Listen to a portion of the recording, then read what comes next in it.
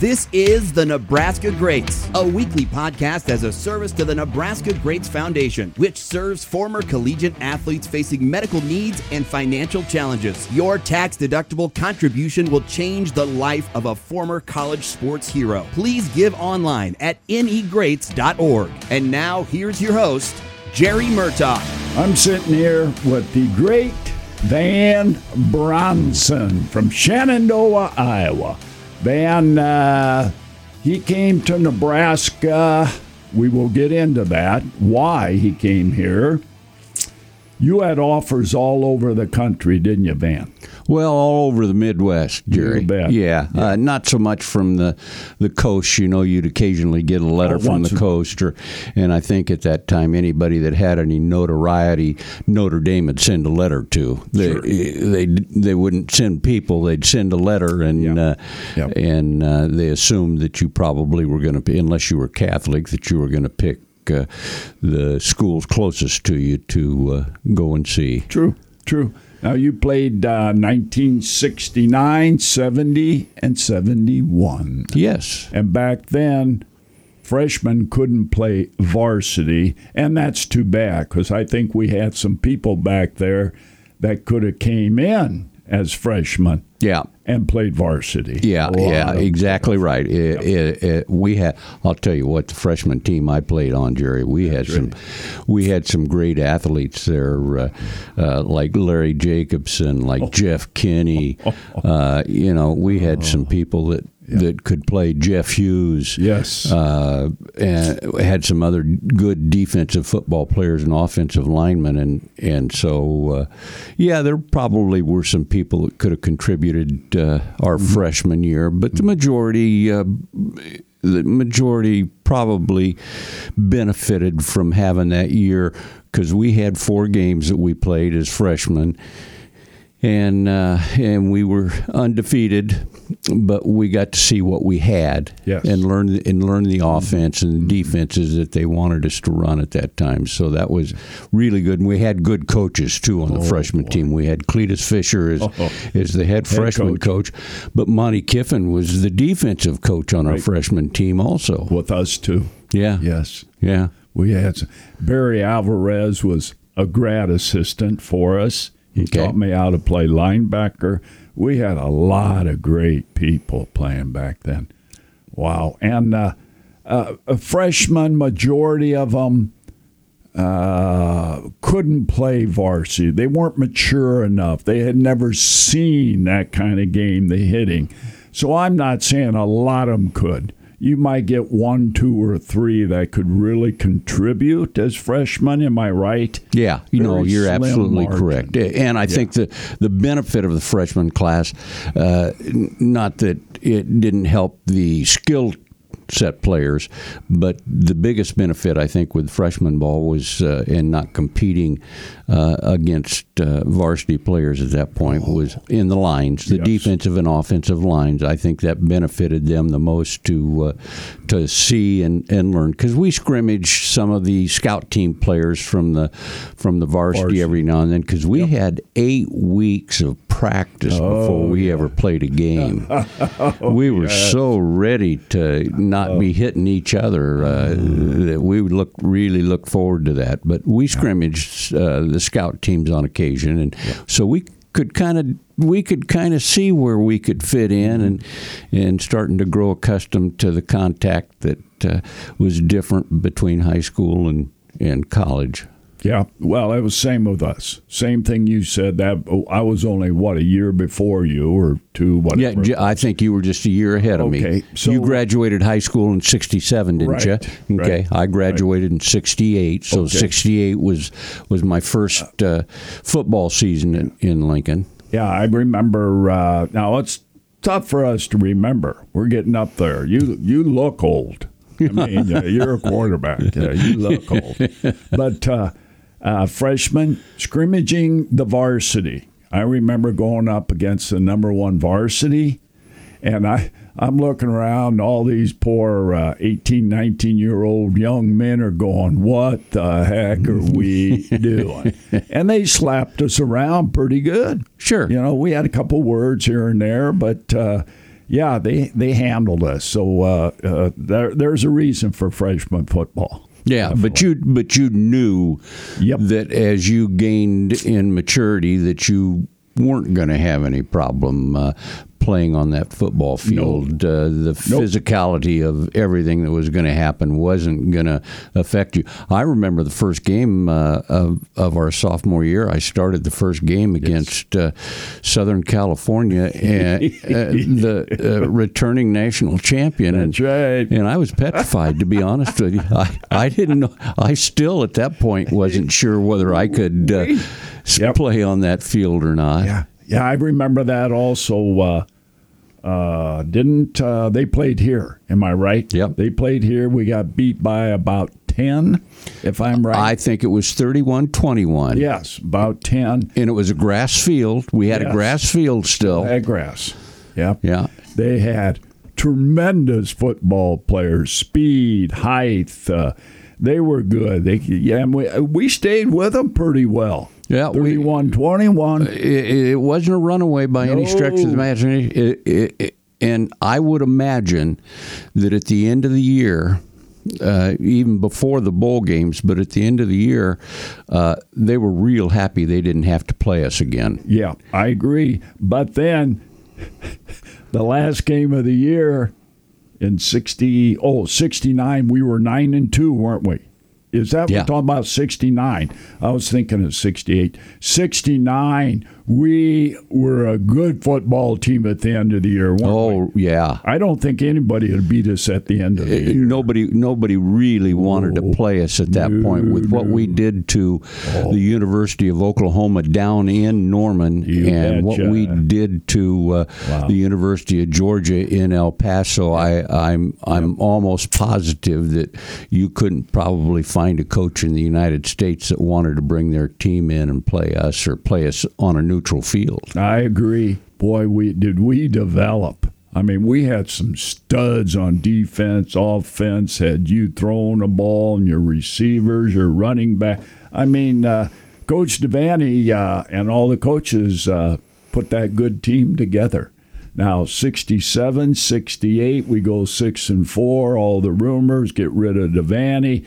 Those were lean. But for some reason, in 69, it all just clicked. Guys were put together right. Well, and 67 and 68 with the 6-4 records didn't mean that Devaney and his staff hadn't started acquiring good players on the team, so that when that 68 recruiting class came in and went through their freshman year, I think they kind of knew that they were going to be studs not only in the Big 8 at that point, but national consequence also. Yeah, definitely. Okay, Southern Cal beat us by 10, and who else beat us? We lost to Missouri down in Columbia by 7 points. I think that was about like a 13 to 6 game or something like that. It was low scoring. 3. No, I don't think we lost by more than a touchdown to them. All right. But it was it was just a 7 then, probably. Yeah. And Missouri's always tough. And then playing them down there in Southern Cal, are you kidding me? This is University of Southern California. Yeah. Wow. Yeah. Wow. We were good. And Devaney came into the Big 8, but the Big 8 was filled with good, notoriously great football coaches. Dan Devine was the head coach at the University of Missouri, and he stocked his shelves with big, tough, strong linemen. I mean, he had some studs. Every year we played them, they would knock your head off if they could. Yeah, and they were the toughest. And it didn't make any difference to me who we played. And I didn't go through the physical part that you went through as a linebacker, but I knew I could tell when somebody hit me or somebody tackled me what kind of physical condition they're in and whether it actually had an impact on me or not. And the University of Missouri, year in and year out, was the hardest hitting team we played. Definitely. And I always had respect for them, Missouri. Yeah. I did get to know, I think it was Rocky Martin. Do you remember that name, an All-American? I don't know if he was a middle guard for Missouri. It's been so long, but he was great. I think I played in a couple bowl games with him. He was nasty. Yeah. Great guy, but nasty. Yeah, they had good athletes. Wow. That was for sure. And most of them were local. I mean, were from the state of Missouri.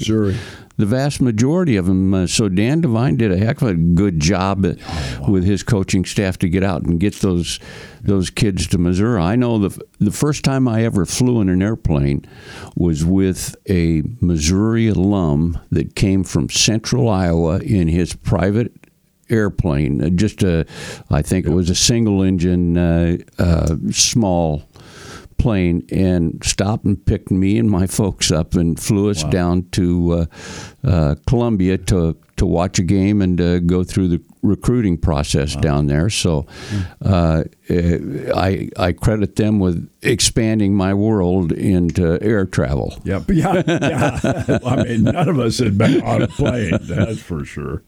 So let's go back when you're getting recruited. I know you said Devaney was there, or no, was it? Who was at your house all the time? What coach from the University of Nebraska? Well, I remember several showing up at the house. Devaney came over a few times. Actually, sure. Devaney accepted a speaking engagement at our football banquet. Oh, and of course that gave him an opportunity to get to know me and get to know my parents and visit with the coaching staff that we had in Shenandoah. But I remember a game that I played in Glenwood, Iowa.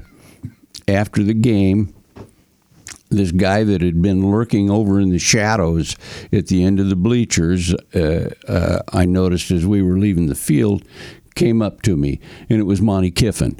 He was there. He was there watching that game, and I could remember that Carl Selmer spent a lot of time communicating with me and talking to me, and coming over to Shenandoah. I remember my senior year that Carl brought the one of the 67, 68 quarterbacks that they had in the system at Nebraska, a guy by the name of Frank Patrick. Ooh, Frankie. Yeah, and I had on a visitation to Kansas State. Nebraska played the day I went down there, and Frank was the starting quarterback at that point, and I'm thinking that's either 67 or 66 or 67. And it was in their old stadium. It wasn't in the new stadium that they'd built. But Carl Selmer and brought Frank Patrick to a basketball game that I played in Council Bluffs to watch and chat with me and stuff. Yep. So I got to meet most of them. Now, I can't tell you if your coach, John Melton, who was a tremendous recruiter, if I had a chance to meet John before I came to campus, they might have been keeping me from John so that he couldn't influence me. John Melton, yes, indeed. Well, when I'm getting recruited, all I know is Oklahoma was there all the time recruiting me, and they offered me a lot of things, and I told them, I'm there, period. I mean, money, clothes, plane trips for my parents, games, you name it, they offered it. Sign on the line. And you were married at that point, weren't you? No. Oh, I thought you got married right out of junior high. Junior high. Well, no, I couldn't get a date till I was senior in high school. So, no. But I was ready to sign. And Devaney was down all the time. It's 50 miles. So, a week or two before signing date, he comes down, sits with Dad and I, and he says, I've heard some rumors you're going to Oklahoma. And I just looked at him. Well, I've been talking to him. And Then he tells me, he goes, now, Jerry, I've heard some other rumors. They offered you a lot of extras. And I go, I don't know, just 18, so I wasn't going to say anything. Then he gives me this spiel. What happens if you get caught, Jerry? You'll never play college football. Aspirations to play pro football, you'll never get there either. So you think about that if you do sign with Oklahoma. And, of course, Dad and I looked at each other. Devaney left, goes, oh, we can't do that. We can't do that. Yes, indeed. He put the fear in you. Oh, he put a lot of crazy stuff. But all I know is I went down Lincoln. There's a lot of guys driving brand new cars, had cash, new clothes. And I walked campus for 4 years. And I go, whoops, I think you got me on that one. That was just a story, old Devaney. He was good at that stuff. Well, he was. We're running out of time. Let's talk about the 70 season real quick. 69, 9-2.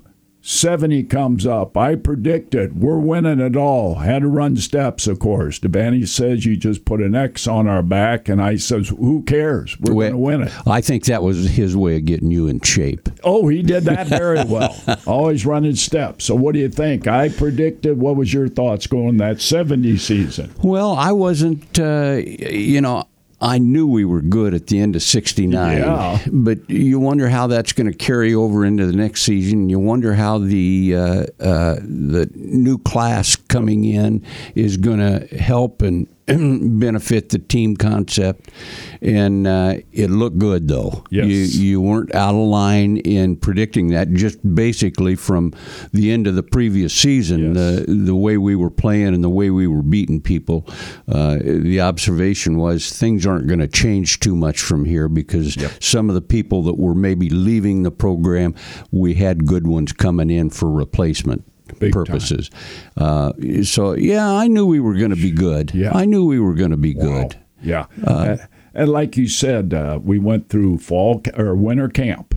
And these new young people like you coming in, and no, not you, the young people coming in, you got an idea. Spring ball, that's where we found out who was nasty. Yeah. It wasn't this touch football and all the things they do now.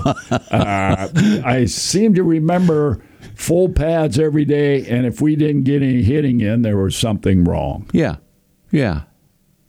And to be completely honest with you, too, that first spring there, actually it would have been the second spring I went through, they hadn't started using the green or what you like to call the pink jersey for quarterbacks. No. You guys, you were fair game a lot of the time. Well, I know. During scrimmages, we sure were. Yes, indeedy. Now, maybe in some station work that we'd have during some of the practices where it'd be live, they might say live to the quarterback and don't take him to the ground, just punch him in the face. There you go. That's why you have that little face mask there. But you're right. Everything was live. Don't touch the quarterback, but touch everybody else on both sides of that ball. Yeah. That's and I think personally, I think that's not a good thing for the football players now. I talked to Dominic Raiola, Jason Swab, and I asked about hitting during the week, and they even said your body needs to get acclimated to being hit.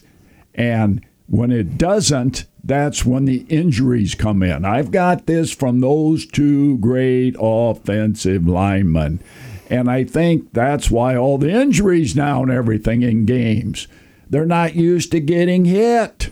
You know, that really comes to me by trying to watch the first half of the spring game this year. Well, this is nothing but a touch football game. Exactly. And so I basically stopped watching it. Yep. But I've got a lot of faith in Scott Frost. Yes. Scott's a very intelligent young man. He's learned football from the best people. So he I'm sure that eventually Scott's going to make the decisions that are going to contribute to us getting back on the national scene. At least I hope so. Yeah, we all do, and I think had Tom Rathman on the show, asked him a question. You're a new head coach in Nebraska. How many years is it going to take you to get the culture and get your players in? He said a minimum of 3 years. Minimum. 4th and 5th year, you better see some wins. Yeah. So I think Scott's right there. I'm hoping. Yeah. But there again, it brings to the point, the culture is the hitting at Nebraska, offensively and defensively. That is the culture of Nebraska football, and so I think you've got to bring that to the kids today. They're going to you're going to have kids transfer in and out the way they've made it so easy for them nowadays. No matter what, some might want to transfer out because of the hitting. Some transfer because they think they should be playing, and you know. I hope they're successful wherever they go, whatever they do. Exactly. But the culture at Nebraska should be physical. Yes. And I'm getting to know the D coordinator, Eric Schalander, a little bit. And we've talked, and I said, kid, the only way you're going to get to know me, he wanted to know me, and I said, you come down here, we're going to drink scotch, we're going to smoke stogies. We're going to lie to each other. That's how you get to know Murtaugh. And he said he's biting at the bit. And I said, good man. And he's young. He played for Iowa. He was an offensive lineman for Iowa. Okay. But talking to him down Lincoln, he has that attitude, a good attitude. He's like Kiffin was. Okay. You mean he's... He has, it just seems like he has that attitude. You know, Kiffin didn't scream much. He got excited for everybody and did his dancing. And Eric's, he seems that way. I'll talk to you. I'm not going to scream in your face, and we're going to correct things and do things right. But you give me everything you have.